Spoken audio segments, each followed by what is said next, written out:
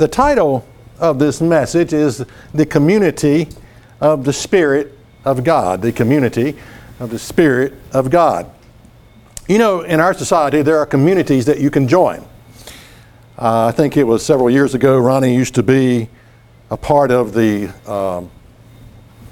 Home Builders Association, and they would, you know, people that are in the construction work, they would meet together and share ideas and concepts, and it's a group of professionals and sharing their skills and know-how together. There's musicians, communities of musicians that you can join, and if you play a musical instrument, you can share your talents and your abilities with one another and talk about different types of instruments and whatever it may be. And then, of course, you might have what I call lesser communities, like bikers communities, and I guess there you maybe share your tattoo with one. Look at this, look at what I got. You know, Harley Davidson. There are communities of bikers, and then there's a Gold Wing. They have their own get-together. Gold Wing is a motorcycle, by the way. It's a Honda motorcycle, but they have their communities, their clubs that they meet together and go on rides together. Then there's other kind of types of communities like hobbies, these model airplanes. We did a job for a man that flew these things, and he actually, some of those things were big. I didn't realize how big they were. Even some of the little jets that you can fly. And of course they have their get-togethers and they meet together and they talk about their different skills and talents and all that stuff. So it's a community is a place where you share your talents, ideas, skills. It is a group of usually professionals, and you share your knowledge, your wisdom with one another. Now, I sometimes think that with communities, a lot of times we say, well, I don't have time to get involved in that. I'm too busy already to invest in any community. You know, when you join a community of people with experience, you save time you would have wasted going in the wrong direction. Think about that one. You save time that you might have wasted by trying the wrong thing. And in this community, they can tell you, no, don't go down that road. That's not going to work. And so they can keep us from wasting our time. It's been said you will get out of a community what you put into it. And that's very true. A community is simply a tool that you can use to, better yourself instead of wasting time. Often in these communities, you share things that, only you think you've dealt with. And you find out by sharing that, well, no, there's other people that have gone through the exact same thing. Now, the Church of God is a community. We have a community here of believers. And often some of the same things apply. Sometimes we think, well, I don't have time for that. I don't have time to go to church, whatever. I don't have time to invest in that. And yet, you think about it, the church, one of the reasons for a community like this is, as I said earlier, so that you don't go down the wrong direction, so that you don't waste time. And you figure out, hey, this will work. This will not work. And so we share things with one another. I think with church as a community, you will get out of church what you put into it. So if you're not getting anything out of church, it's probably because you're not putting in anything into it. And often we find out that when we share things that only, I think, okay, I'm the only one going through this. We find out that no, it's your, it's a common problem that all people share or have gone through, and they can help and encourage you. Now in Ephesians 4 and verse 11, I want to turn there because it gives us a description of this community called the Church of God. It's a good description of the church and why we are here. In Ephesians 4 and verse 11, it starts out by saying, and he gave some apostles and some prophets and some evangelists and some pastors and some teachers. Now why did he do this? Well, it answers the question. For the perfecting of the saints, for the work of the ministry, for the edifying of the body of Christ, till we all come in the unity of the faith and of the knowledge of the Son of God unto a perfect man, unto the measure of the stature of the fullness of Christ. Now that's a mouthful right there, because that reveals the end goal, far as one of the reasons the church exists, until we come unto that perfect man, into the measure of the stature of the fullness of Christ. That we henceforth be no more children, tossed to and fro and carried about with every wind of doctrine, by the sleight of men and cunning craftiness, whereby they lie in wait to deceive. But speaking the truth in love may grow up unto him in all things, which is the head, even Christ, from whom the whole body fitly joined together and compacted by that which every joint supplieth. Notice that everybody has their part in this church, in this community of believers. Every joint supplieth according to the effectual working in the measure of every part, making increase of the body unto the edifying of itself in love. So the church is a very important aspect of in a Christian's life, to have this community where we can go, where we can meet, where we can encourage, where we can build up one another. But I want to talk about what I call the greater community that we can be a part of. And often we don't think about the results of this, and that is that greater community is the indwelling presence of the Spirit of God in your life. I call it the greater of all, the greatest, or the greater community of Spirit-led, being led by the leadership of the Spirit. You don't have to turn there, but Romans 8 and verse 9, that last little part says, "Now if any man have not the Spirit of Christ, he is none of his." You ever ask the question, why does God place such emphasis on the Spirit of God? Because that's pretty powerful right there. If any man have not the Spirit of God, he is not a part of the community. He's not a part. He's on the outside maybe looking in, but he's not a part of the community. Now, I do want to say this. What a person can do without the Spirit of God. Without the Spirit of God, a person can look very religious. Okay? Without the Spirit of God, a person can go to church 6 days a week and twice on Sunday.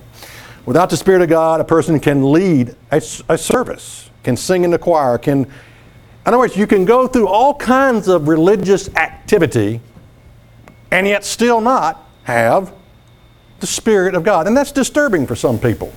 Because you think, well, why would a person want to go through all that?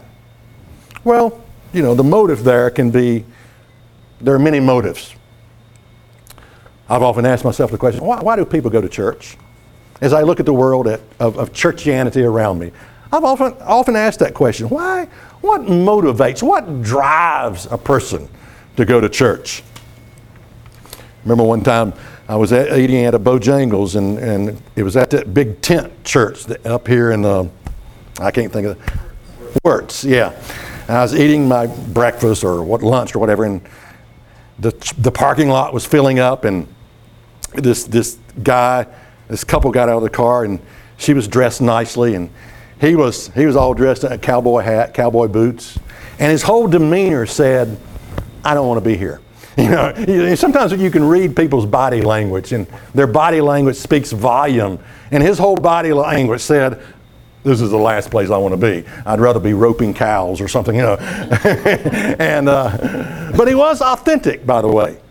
He felt like a cowboy, and he was going to dress like a cowboy, even though he's going to church. So that's good.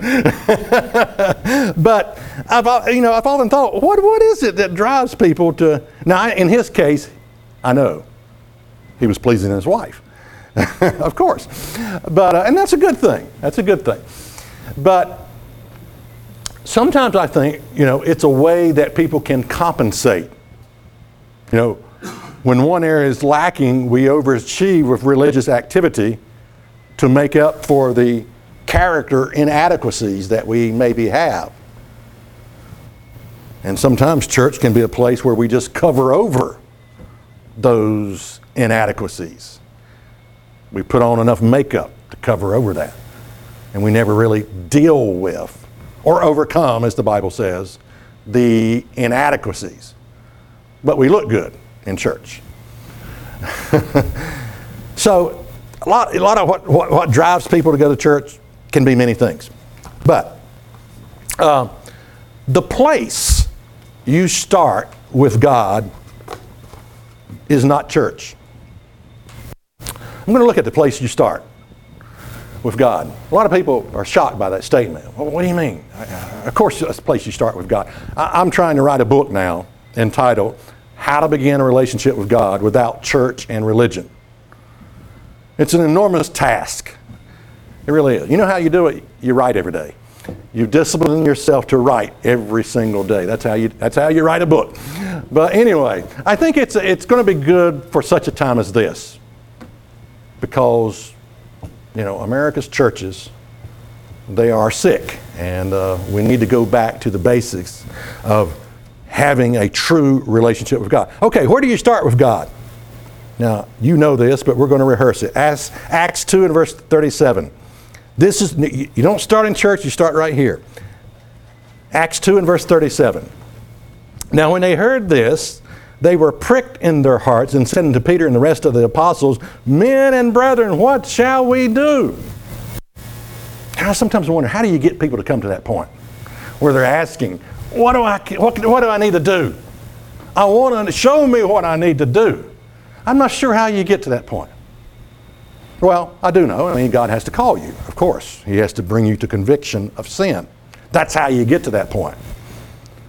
But sometimes I think, is there anything I could say? Is there a message I could give that would bring a person to that point where they would say, okay, what do I need to do?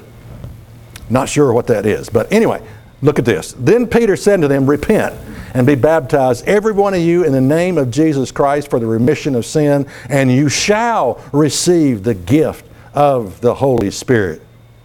This is where you start with God. Repentance. Repent of what? Repent of sin. What is sin? The breaking of God's law.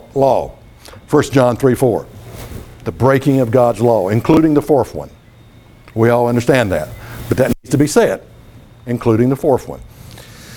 And you shall receive the gift of the Spirit of God. Something that I think sometimes occurs in our society of religion is this. It's almost as if sometimes the longer a person has been in church, the less likely they are of ever getting around to doing this. In other words, if you look at how some people come into church, maybe they get a little bit long in the tooth and they say, I need some religion. I think I'll get me some religion. And they choose a church of their choice. They start going there. Before you know it, they've been there 20 or 30 years. And they never get around to this point.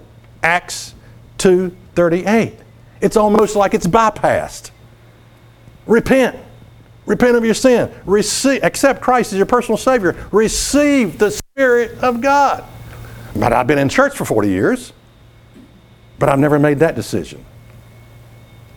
People drift along in churches. They really do. They drift and they just, they never make this critical step right here.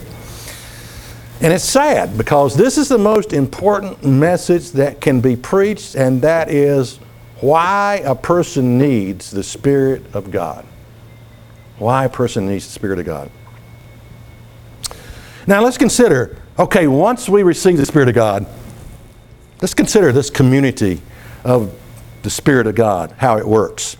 1 Corinthians 2 and verse 10 tells us some fascinating things about having the Spirit of God dwelling inside of us. Look at this. 1 Corinthians 2 and verse 10. But God has revealed them unto us by His Spirit. There it is, by His Spirit. For the Spirit searches all things, yea, the deep things of God. Think about that. Now that you have God's Spirit, the mind of Christ, God's spiritual DNA, it searches the deep things about God, what God is doing, what God expects, what God wants from you. It searches the deep things of God. For what man knows the things of a man save the spirit of man which is in him? Even so, the things of God knoweth no man but the Spirit of God. Now we have received not the spirit of the world. Now that little statement, when you're baptized, you receive the Spirit of God. Most of us, before we do that, we were consumed by the spirit of the world. You couldn't help it, really, when you think about it. I mean, it was just there. You grew up in it, and it's the world has its own religion. The spirit of the world has its own religion. It's got, it's everything that you look around you. So you're consumed by this, the spirit of the world. But you've not received the spirit of the world now, but you've received the Spirit which is of God, that we may know the things which are freely given to us of God. And what are some of those things that are given to us? Well, your potential is one, through the Spirit of God, your potential to be a potential child of God. It's fascinating when you think about it. A new body, spiritual body. We talked earlier about, or at least I was talking about it, we're getting old. I'm looking forward to a new a spiritual body with no aches, no pains, and there's some cool things I like about the idea of a spirit body, like traveling at the speed of thought, visiting the other side of the universe. Man, I got a lot of places. When I first got my driver's license, I would drive places and I wasn't going anywhere. I mean, I would just drive to be driving because I could drive. Well, when this time comes, I'm going to be checking out everything about God and what He has created. Okay. Which things also, verse 13, we speak not in the words which man's wisdom teach, but that which the Holy Spirit teaches, comparing spiritual things with spiritual. But the natural man, notice this, the natural man receives not the things of the Spirit of God, for they are foolish unto him. Neither can he know them, because they are spiritually discerned. So that sort of answers the question sometimes, why, how do you get a person to respond to the message of God? Well, this tells us that the natural man can't do it. He can't respond. It would be like, I mentioned these communities earlier. It would be like think of one of those communities that I mentioned that you're just not interested in, like maybe the biker community, comparing tattoos, you think, or maybe you go to one of these communities of model airplanes and you're listening to them, all these guys sit around and talk about it and all the technology, and you think, I don't care about any of that stuff. Well, that's sort of how the natural man, trying to understand God, he doesn't care because he's natural. I mean, he's void of the Spirit of God. It's foolishness to him. This is all so much foolishness. But he that is spiritual judges all things, yea, he himself is judged of no man. For who has known the mind of the Lord, that he may instruct him? And notice this statement, but we have the mind of Christ. Wow. God's Spirit, God's spiritual DNA, referred to as we have the mind of Christ. How does it work? Because you think about it, you cannot see the Spirit, you cannot smell the Spirit. Although some people claim you can. Not just kidding. You cannot touch or feel the Spirit. But you think about, okay, what happened? What happened to you at your baptism? You repented of your sin. You accepted Christ as your personal Savior. You went down in the water, buried the old man. You come up, and they lay hands on you. And they say, God, the minister might say something, God, this person stands before you clean. Give this person a portion of your Spirit. And that's the moment of conception. That's the moment of conception. You enter into the community of the Spirit of God. And I just think that we take this for granted. What you have, what we have. I don't think we fully realize what we've been given access to. Spirit of God. Now let's notice some things that Paul said that I think it's these little comments are somewhat fascinating, how the Spirit of God worked in his life. 1 Corinthians 5 and verse 3. This is a particular problem in the church of Corinth. A sin was being committed, fornication, I believe. And he writes, and of course he's dealing with this church through letters. He says this, 1 Corinthians 5 and verse 3, "For verily as absent in the body but present in the Spirit, have judged already as though I was present concerning him that has done this deed." You know, that's sort of I'm not there, but I know what needs to be done. Throw this guy out of the church. It was, well, actually that's what happened, but they invited him back in 2 Corinthians after that. But he was an unrepentant sinner. So, but he says, look, I'm absent in the body, but present in the Spirit. And this is what needs to be. It was through the community of the Spirit. Sure, Paul heard the story. He read the letters. But he also had another source of wisdom that Paul depended on. And that is that Spirit of God, the community of God's Spirit. You know, if you think about it, you've had certain things happen to you. Like, I'll give you an example. I was visiting a church one time, and I just didn't like the spirit that was there. You know, it was a us, them, we're got all the truth. The world out there is dying, and poor, pitiful them. And it was a self-righteous spirit and it didn't even feel right. It had a feel to it. As I sit there in a group similar to this, and you could pick up on it. What is that? Well, it's the Spirit working through you, revealing certain things, truth. You ever met a person, maybe in business, and you think, I just don't trust that person. I don't trust that person as far as I can spit. I don't trust that person. All right, where does that come from? You don't know the person really. Yeah, it comes from above. Comes from above, through the Spirit of God. And so I'm thinking we should probably lean on this a little bit more. Colossians 2 and verse 5, here's another statement that Paul makes. Colossians 2 and verse 5. "For though I be absent in the flesh, yet I am with you in the Spirit, joying and beholding your order and the steadfastness of your faith in Christ."